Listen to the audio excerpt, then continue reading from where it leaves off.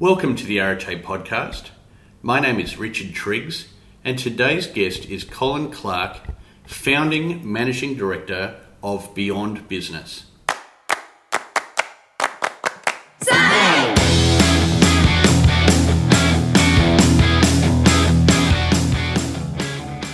It's wonderful to have you along today. This is a bit of an unusual podcast in that Colin and I have known each other for probably about 12 years. Colin was originally introduced to me as an executive coach, and he worked with me and subsequently over the years with many members of my teams, as well as me referring him to many CEOs and other senior leaders across business and other sectors throughout Australia. He would be regarded as one of the top executive coaches in Australia, and whilst there is a high degree of confidentiality around those that he has coached, he's certainly worked with many of the leading corporate leaders as well as people within professional services, private business and other arenas. Colin Clark and I had been looking for opportunities to take his services out to a broader audience. And about 2 years ago, we ran a weekend retreat called A Weekend in Good Company, which we ran a number of times, where approximately 12 to 14 senior leaders would attend and over the course of the weekend get to do some very interesting, introspective work and do a deep dive in terms of where they're at personally and professionally in their careers and how the group dynamic would assist people in getting a stronger awareness about their full potential. We've most recently decided to take that into a new format, which are breakfasts that meet on a monthly basis, where you have the opportunity to join a group of your peers and by catching up for 2 to 3 hours once a month under the facilitation of Colin to really work on harnessing your true potential professionally in order to drive not only your own personal success but the success of your organisations. We're very excited about this new initiative, and our two groups that we have started are really looking forward to achieving tremendous results in this arena. So the podcast today is to talk to Colin about his background, his philosophy, the methodology he uses when working with people, and I suppose it's a bit of an introduction to what we're wanting to achieve. So in listening to this podcast, if it's something that you'd like to personally participate in, or you know somebody who thinks that they may enjoy and get value out of attending one of these breakfast groups, then I'd welcome the opportunity to have a chat to you about that. The groups are currently meeting in Brisbane, however there is an intent that they will be rolled out into Sydney and Melbourne in the foreseeable future. So if you're not currently in Brisbane, feel free to also inquire and I can let you know as to when those new workshops will be commencing. Sit back now and let me introduce to you Colin Clark.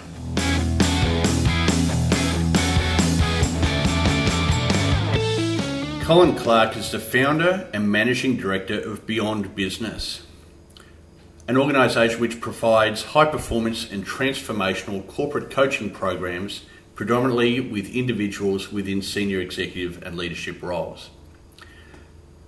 Colin is based in northern New South Wales, however he works with clients in Brisbane, Sydney and Melbourne. His background includes training as an architect, as well as working for KPMG and running the management consultancy organisation Tilbury Group in Melbourne. Sit back and enjoy this conversation with Colin Clark.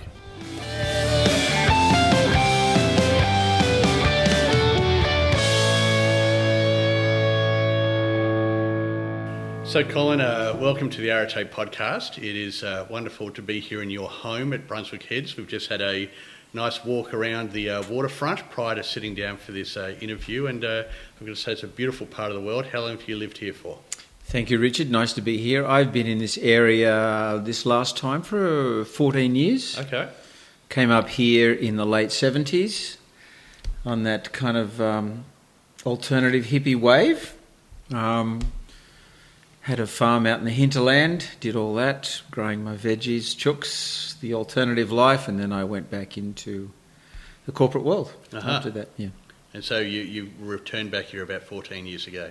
I did. Yeah, Right, Yeah. okay, fantastic. Well, we'll no doubt talk a lot about your life leading up to this point through this conversation, but perhaps just to begin with, why don't you talk to us a bit about what you're currently doing professionally?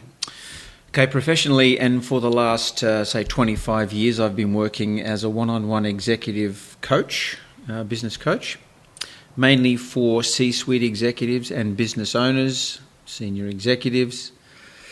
I started that in Melbourne in the early 90s, and I've been doing one-on-ones, mostly one-on-ones, quite a bit of group work, but mostly one-on-ones ever since. I estimate I've been in the room for about 30,000 hours with senior business people. Currently, that's what I'm doing. I have a few one-on-one clients, and as you know, I'm launching the series of CEO breakfasts called In Good Company, following on from the work that you and I did last year called A Weekend in Good Company. Had a good take-up, good response, so we're running that now for senior corporates as a series of breakfast meetings. Okay, great. Well, we'll talk more about that. Let's talk about the one-on-one work. So, predominantly, as I understand it, people are generally being referred to you. Yeah, I've only ever worked by referral for the last 25 years, 30 years. And so typically when they're originally engaging with you, what are the kind of things that they're looking for assistance with? As you know, by referral, it's a strange phenomena. Most people are at the point where they know they need to change something in their lives. They're not too sure what it is they need to change, but it feels a little scary. Mm-hmm. So I assist them to traverse sometimes a scary kind of landscape. Okay. And largely within a professional or a personal, or it could be any context? It's usually within any context, but specifically for me, it's always usually in business context. Right. Yeah. I'm not really a great advocate of you have two separate lives, a private life and a business life. You have a life, and what you do in that life pretty much shows itself everywhere. Mm-hmm. So what you're up to privately inevitably will show itself in business and vice versa. Mm-hmm. And when you're working with people, how long does that normally go for? Depends on the outcome they want. Some people might want to exit a business. Some people might want to enter a business. Some people might want to restructure a company. Some people might want to increase productivity staff. Some people may want to decrease expenses, etc. But usually the common thread is they want to change something that they sense needs to change, but they don't know how. Mm-hmm. Yeah. And obviously, maintain the confidentiality of your clients. Yeah. It'd be fair to say that you've worked with some of the top CEOs of major corporates in Australia, as well That's as correct. private enterprise. That's correct. All kinds of corporates, entrepreneurs, lawyers, doctors, judges, business owners, CEOs, CFOs, CIOs, chairman of the board, etc., owners. And so the idea now of bringing CEOs and other C-suite executives together for a monthly breakfast where people are showing up each month and building a rapport with their collegiate people in the group. What was the initial motivation for moving down that pathway for yourself, and what are the kind of things you're hoping to achieve? Good question. I had done so many one-on-ones for so long, I was starting to burn myself out. And for me now, because I'm in my 60s, I wanted to use my time better. So one-on-many became more preferable than one-on-one. I still do one-on-ones, obviously, but I'm enjoying much more the forum of one-on-many. Mm-hmm. And we'll talk more about the sort of format and the outcomes people could expect through attending that later in the conversation. But why don't we go back and sort of look at what led you through your life to this point of the work that you're doing. Tell us about where you were born and mum and dad and early life. Mum and dad, where it all began. I was born in Sydney in the 50s, working class family in Bankstown. What to say about life in the 50s? Seems like another lifetime away. Eldest of 3 children. As I said, I'm getting close to my mid-60s, so that might give you a sense of time frame. There's a very pivotal moment in my early life when I am going shopping with my father on, I'm pretty sure it was a Saturday morning in Bankstown, and he was loading the groceries into the back of our FJ Holden Ute, which was the family car at that time. Someone drove past us in either like a Jag or a BMW or a Mercedes. And my father said, "Look at that wanker, I wonder who he ripped off." And even at that time, I must have been maybe 5, 6, 7, I saw 2 things in my father's eyes. One was that he hated that guy for driving that car. And the second thing I saw was that he wanted to be that guy who was driving that car. Unbeknownst to me, I developed a very subliminal belief that it's good to want success, but it's not good to get it.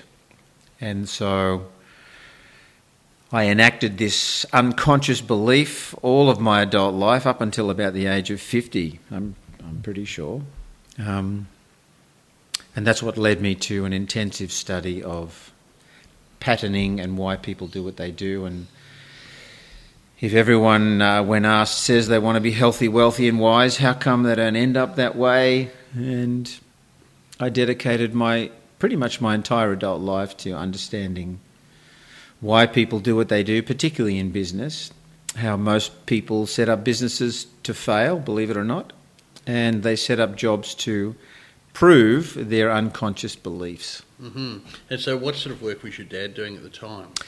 At the time, he was a clerical person, and I think he became a kind of like a salesman for building products or something.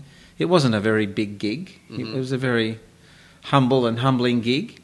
He wanted to do well, but there was something about this Aussie rising above the pack mentality, the tall poppy, and I definitely got that from him, mm-hmm. that it's good to aspire to success, but if you get the success, then, to use his terminology, you're a wanker. Right. And I didn't want to be a wanker in my father's eyes, so I aspired to success, but whenever the mother lode was about to fall on me, the really big deal was about to come through, I would find a way to mm-hmm.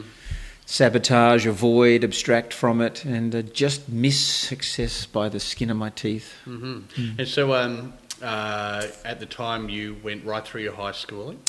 At the time I went through high school, won a scholarship to university, studied architecture in Sydney, qualified as an architect. And when I got a scholarship to study in Europe, I took the scholarship money and learnt to meditate with it. Went to the East, India, gurus, ashrams, meditation, yoga, all of that, the right. alternative. I was clearly an enthusiastic seeker in my early 20s. Did a lot of so-called spiritual practice in that time, the 70s. What sort of things? Meditation, yoga, diet, lifestyle, relationships, community. Make love, not war, give peace a chance. That was me. That was me going through the 60s and 70s. That's what it was all about. You basically completely exited a profession. Yep. For how long? I would say that period of alternative exploration lasted about 10 years. Okay. And that was when you originally moved up here and lived on a farm? Yeah, it was. I bought a farm in the hinterland of Byron Bay. Beautiful. Fabulous life. And there I was watching my 1000th sunset, you know, and one day it was like, enough. This is enough. No more sunsets. I need to get on with whatever it is I need to get on with. Right. I moved to Perth, became a property developer, rode on the back of Australia winning the America's Cup at the time in the late 80s. Made a bunch of money, came to Melbourne, and then entered corporate life. And you worked for KPMG? I worked for KPMG. Yeah. Yep. And I was the general manager of a plastics company. I started the Tilbury Group, which was a management consultancy. And corporate life. And the management consultancy, I think you've explained, was really the precursor to what would be known as coaching today. It was. It wasn't called that in those days. It was called management consulting, helping people to run their businesses more effectively. So we would look at the finances, the people, the infrastructure, the technology, the processes, all that stuff. But my particular interest was always in, what are you up to? What subconscious, unconscious beliefs are you operating on that's producing these outcomes? And I observed that most people had no idea of the programs that were actually running them. And was your own awareness about this a direct result of the work that you were doing within the sort of the meditation type environments? Yeah, partly. I think the most I learnt about business and corporate life was when I ran an ashram in Melbourne for 3 years. And I got to observe very up close what people do around time, money, sex, energy. So for people who aren't familiar, what's an ashram? An ashram is a community of like-minded individuals living in a community of choice, living together in the same location, living the same daily routine. Get up in the dark, meditate, do yoga, go off to work, come back, meditate, meet, have groups.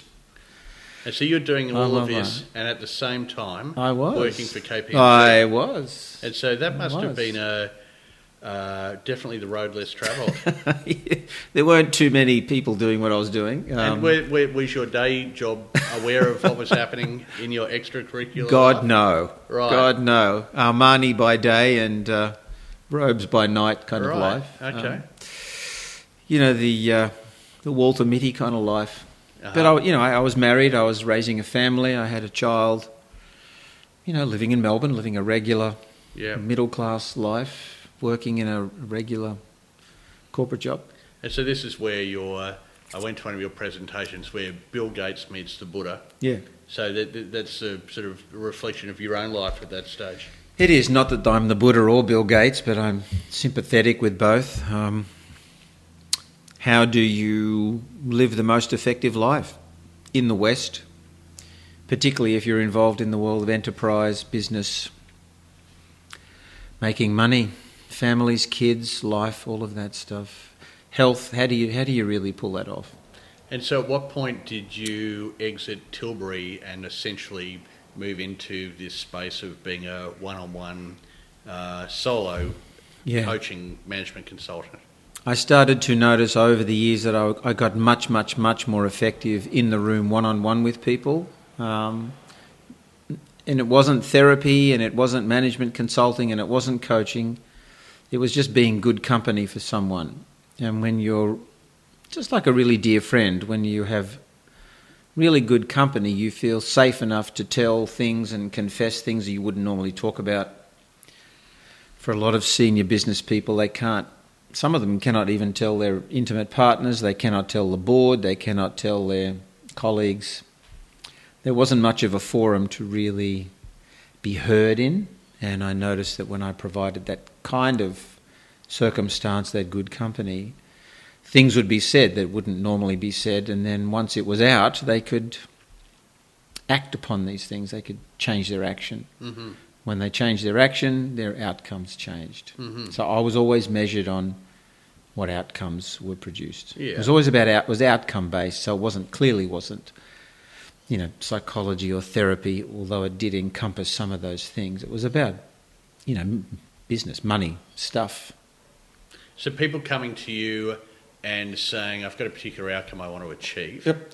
And then the work that you were doing with them, was working within a particular framework. Yep. So why don't you talk to us a bit about that? So the framework came out of working in the room with senior business people for decades and coming to the conclusion that they were not very strong on two things. The first thing they weren't strong on was getting real about where they were really at, like an honest audit about where they were really at in their life and in their business.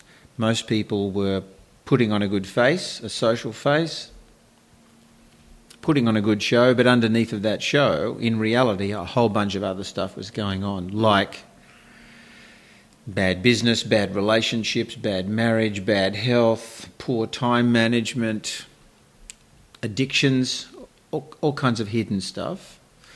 So they weren't really honest about where they were at, or where their company was at, or where their life was at. And then secondly, a lot of senior corporates did not know how to dream, did not know how to envision, imagine, make up a reality they'd prefer. Mm-hmm. So I observed that they needed some help in getting real, like what's really going on, like you'd talk to a friend, and B, what they'd really love, what they're going to. And for a lot of business people, particularly today, they're very, very driven. But the trick to creating the outcome you'd prefer is to be drawn as opposed to driven. Mm-hmm. And drawn is what you're going to. And I observed in people that were highly driven, they were usually driven by something. Mm-hmm. So they were getting away from something rather than going to something. And because of that, even on the outside, if it looked the same, on the inside they were usually suffering that. That suffering showed up in dysfunctional relationships, poor marriages, bad relationship with the kids, health problems, psychological problems, addictions, hidden addictions, substance abuse, that kind of stuff. So what is the opposite to that in terms of this motivation of being drawn? When you're saying that from the outside you're seeing often the same kind of behaviour, what's the resultant benefit of having an orientation being drawn towards your preferred reality? When you're drawn toward what you love, you get up in the morning because you want to. You go toward something. You're not doing it because you should. You're not doing it for the money. You're not doing it because you have to, you must. Most of the corporate people, most of the business owners I observed would not be doing what they're doing if they didn't get paid for it. The really inspired people just did what they loved, whether they got paid for it or not, and inevitably they got paid very handsomely for what they did because they loved it. Mm-hmm. They couldn't wait to get into it. Mm-hmm. Whereas a lot of my clients were just exhausted from decades of flogging the machine, mm-hmm. particularly the further up they got, further up the food chain they got. I imagine, almost everybody has heard of this, motherhood statement of if you do what you love, then it's not work. But I imagine also for the majority of people, they would say, well, how do I actually know what that is? Exactly. Yeah, exactly. That's what I do. That's exactly what I do. Why would you perfect a bad golf swing? Why would you dedicate getting really good to a life you don't want to live? Why would you end up, running a powerful law firm when you'd rather be running your own restaurant? Mm-hmm. A lot of the people I worked with just found themselves in life situations and they did not know how that happened. Mm-hmm. But when we debriefed it and when we went back and saw how the whole picture was constructed, it was clearly driven by an uninspected, unconscious program, similar to the one I described to you about. About yourself? About myself. Right. So people who are in this orientation of being driven, they're running away from their pattern. Yeah. So by inspecting that and becoming clear about the pattern, without it being therapy or counselling, then it enables the person to actually be conscious about choosing what they would prefer. That's correct. Right. And so the process is then having become clear about living the life that you would love. That's right. It's putting the right structure and frameworks around that in order to see it realised. And you need a structure to create that. Yeah. You need to be clear about where you are. You need to be clear about what you'd love to go toward. Mm-hmm. And when you do that, a strange thing happens. There's a phenomenon called creative tension appears, where you start to feel the gap between where you are and where you want to be. If you can maintain that creative tension and keep your focus on the life you'd prefer, the outcome you'd prefer, inevitably you must move toward what you'd prefer. Mm-hmm. A lot of people don't understand this, so when they start to feel a glimpse of creative tension, they get uncomfortable and they'll collapse either their vision or they'll collapse their current reality. So they'll get, quote, realistic and just bear down and get hard, grim and ugly, or they will collapse their current reality and they'll get idealistic and start fantasizing. Mm-hmm. Either does not work. To be creative, you need both. And I think that's what's unique about this orientation. You need both. Both your current reality and your preferred reality. Where you really are for real, honest to God for real, and where you'd love to be, really, really love to be. Not where you can afford, not what you think's possible, what you really love. And what you'd really love is usually connected to what you're good at, what you aspire to, what you're moving toward. And that's a life. And so typically, and I know from my own experience, having been coached by you personally and also having referred many senior leaders to you, typically a person is in some kind of pain crisis where, there's something's happened at work or in their life which has, forced them into a position of needing to take action and get consideration. Mm-hmm. And then somebody within their network is referring them to you. That's correct. Yeah. And then typically you're working with them on a one-on-one process. The idea now of taking it into this this monthly group of people who get together in order to essentially support each other through this process. Often those people who will be considering coming into that are not necessarily at crisis. They're at work, they're performing well, they're enjoying their work. Some maybe not, but they're coming to you in a different kind of space. So what do you see as some of the things that are exciting to you about working with those kind of people within this group style format? Good question. When I use the word crisis, I don't always mean negative. Yeah. It just means there's an imperative to change.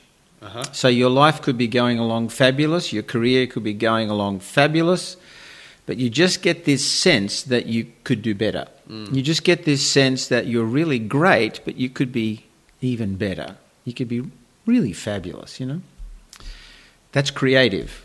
And it's definitely not about just working harder, Mm-hmm. getting faster, lifting heavier. There's got to be a shift in your paradigm because the world that we are entering now, this commercial world we're in now in 2017, is changing rapidly. And a lot of senior leaders now find themselves very equipped and very experienced for a world that won't exist next year. Mm-hmm. So they have to start adapting. You have to start accessing information, bands of energy, inspiration that are currently not the case. And you have to be a pioneer. You have to make it up. So this is coming back to your point about, the ability to dream. That's right. So talk more about that. By dream, I don't mean fantasize. I mean putting your attention, mind form, on what you'd prefer, even visually. You close your eyes and with your mind's eye, you can locate the outcome you'd prefer for your business, for your life, for your money, for your health, for your relationships, for your kids, for your world. Mm-hmm. When you energize those mind forms with action, they come to pass. They happen. Most people don't put their attention on what they want. They unconsciously are putting their attention on what they don't want. And that's usually hidden, unconscious, subconscious patterning that they're running on. And it's commonly acknowledged that you're run by what you're running from. Hence the driven analogy we talked about before versus being drawn. But before you can be drawn, you have to see what you're being driven by. So it's both. This self-understanding and this movement toward being more creative. And there's more than ever before, there's an imperative in business now to be not just competitive but creative. Yeah, you just can't compete anymore. Merely compete, work hard, because everyone's got the same access to the same information. And I suppose if you look at the people we perceive as the iconic leaders of industry, whether that be Richard Branson or Henry Ford or, in many respects, they've held a creative vision for Absolutely. their entire organisation. Absolutely. But then it would also be true that all leaders within organisations, within their own sphere of influence and control, Correct. have to also have a creative orientation in order to get the best of success out of their own and their team's performance. And most senior leaders in business will tell you they're too busy working, Right. transactional working, to dream. They will tell you they're too busy working to create a vision. So they are being driven Rather through than drawn. fear of failure, Correct. rather than being drawn towards a true space of inspirational leadership. Yeah, and of course, what you've just mentioned involves the unknown. It's not familiar.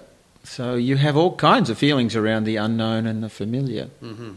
And the imperative to change, even the obligation to change. So let's say I'm a CEO or a senior leader and I'm thinking, I have a potential appetite to do this work, Yep. but, I don't have a creative bone in my body. I was a CFO and, I count the past rather than create the future. I don't know how I would even have a seat at the table, let alone thrive in this kind of environment. What would you say to them? I would never tell you how to do your job, but where is your industry going to be in 2, 3, 10 years' time? I'm almost certain it's not going to be where it is today. And if you're not driving that change, then someone else is. And if you're not creating that, then someone else is. And so you're going to be left behind if you don't sharpen up this creative muscle. And so human beings universally are creating machines 24/7. We all transmit energies and we receive energies.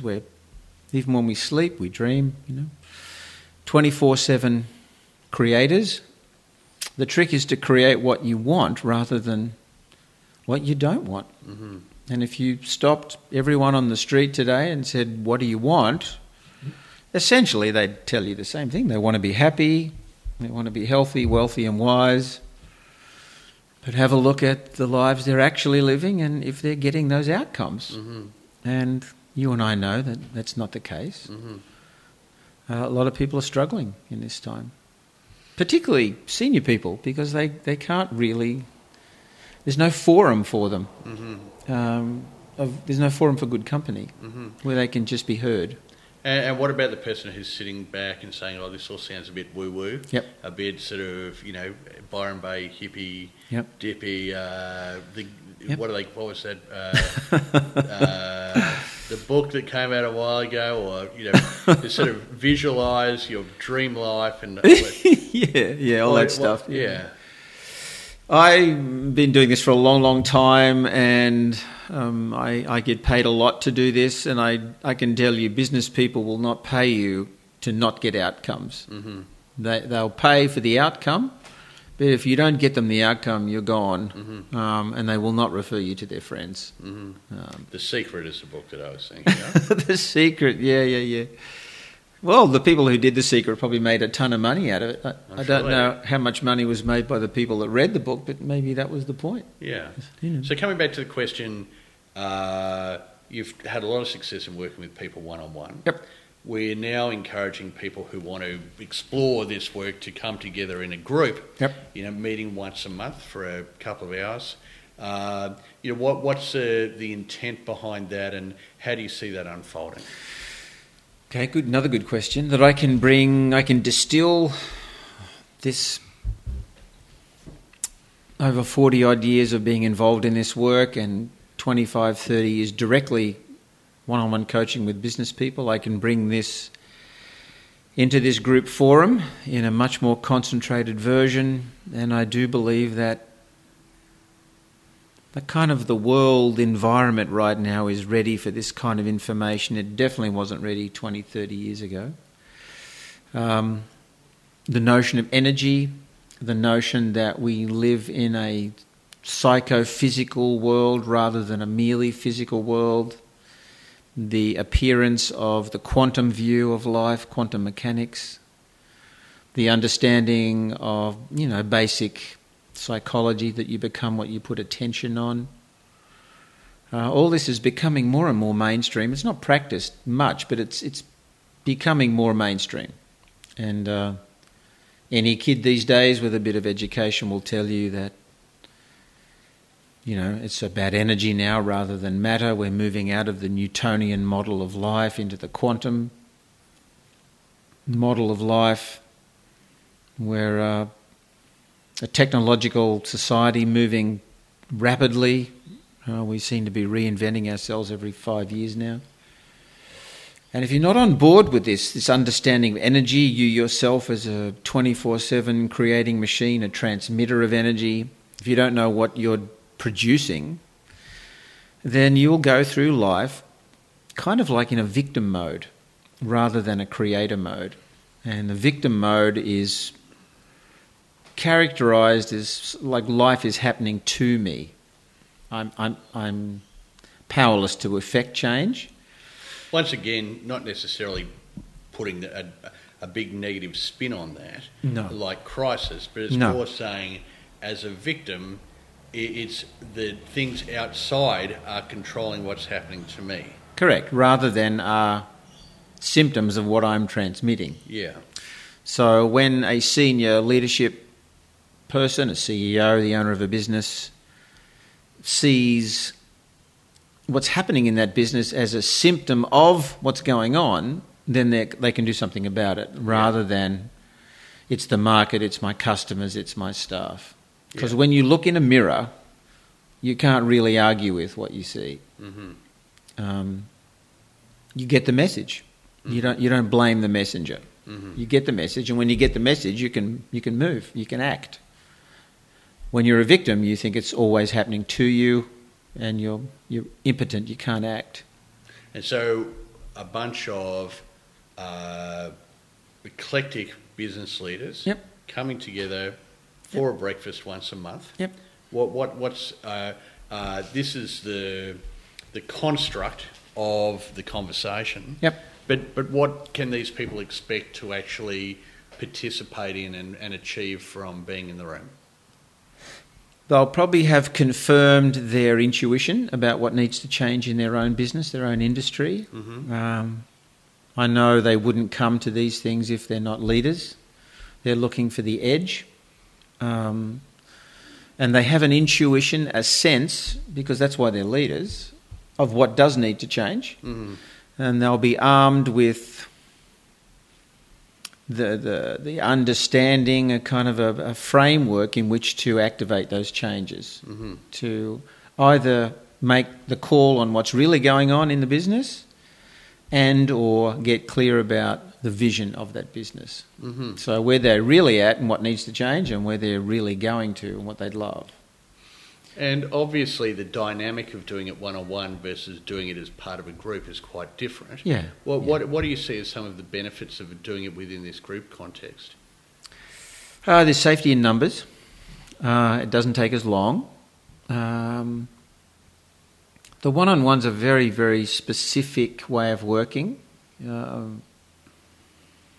There's a whole group dynamic that occurs when you're in the room with a bunch of people that does not occur when you're one-on-one. Mm-hmm.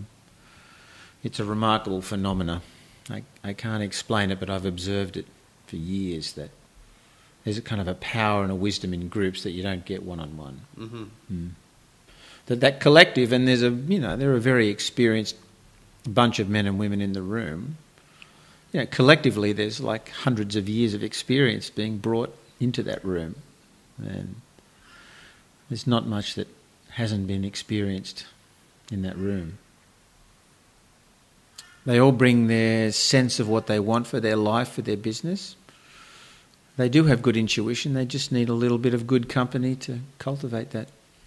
So the idea being that as well as your facilitation of the group, very much it's about a peer-based learning environment. Absolutely. Where people will bring into the room current challenges, and other people sitting in the room who may have dealt with those challenges previously will be able to support and assist each other in fulfilling their own potential. Not yet like any human forum. This is just a business forum. Yeah. So at the time that we're recording this, these breakfasts are just starting to kick off. Correct. And there's been tremendous interest in participation so far. And so certainly for those people who are listening who are interested in learning more, feel free to talk to me, and I can certainly connect you with Colin if you'd like to pick up the conversation with him. What about coming back to yourself now? I mean, you mentioned you're 64 years old, and having known you for a while, you've been able to, build a very nice lifestyle. What are you excited about in terms of your own future? Gee, what is the future these days? I haven't a clue. I don't know how long I'm going to live for. I've always felt called to teach and to be good company for others. I've always endeavoured to be that. Another challenge, and for me to stand up in front of a group of, kind of powerful CEOs and industry leaders is a challenge for me, and I'm looking forward to that. Being able to communicate honestly and truthfully and give them a sense of where I'm really at and also what I really love, and hearing the same from them. So I don't at all have a sense that I'm above or below. That it's like a gathering of like minds. Yeah. There must be something. I know there's something in them that they want addressed or given room to hear or to be seen or to. We've all got challenges, and I think that's what they would bring to this kind of forum. A kind of an interesting growth. So there's senior leadership that want to grow. Yeah. And I know that one of the things that you're passionate about and love doing is heading over to India from time to time and immersing yourself in the culture over there. Yep. What is it about that you most enjoy? Oh, this is what I love. It's more mindless. It's not very Western. It's not about getting somewhere. It's more about just enjoying the moment. Smelling the roses and all that. That's why I've chosen to live down here near Byron and walk on the beach every day and kind of be mindless, really. Well, it's been a good conversation, and I'm really looking forward to doing this work with you, Colin, and for those people who want to come and play in good company. And as I said earlier, those that may be interested, don't hesitate to reach out. But in the meantime, thanks for your time, Colin, and have a fantastic evening. Thank you, Richard, and I look forward to moving forward.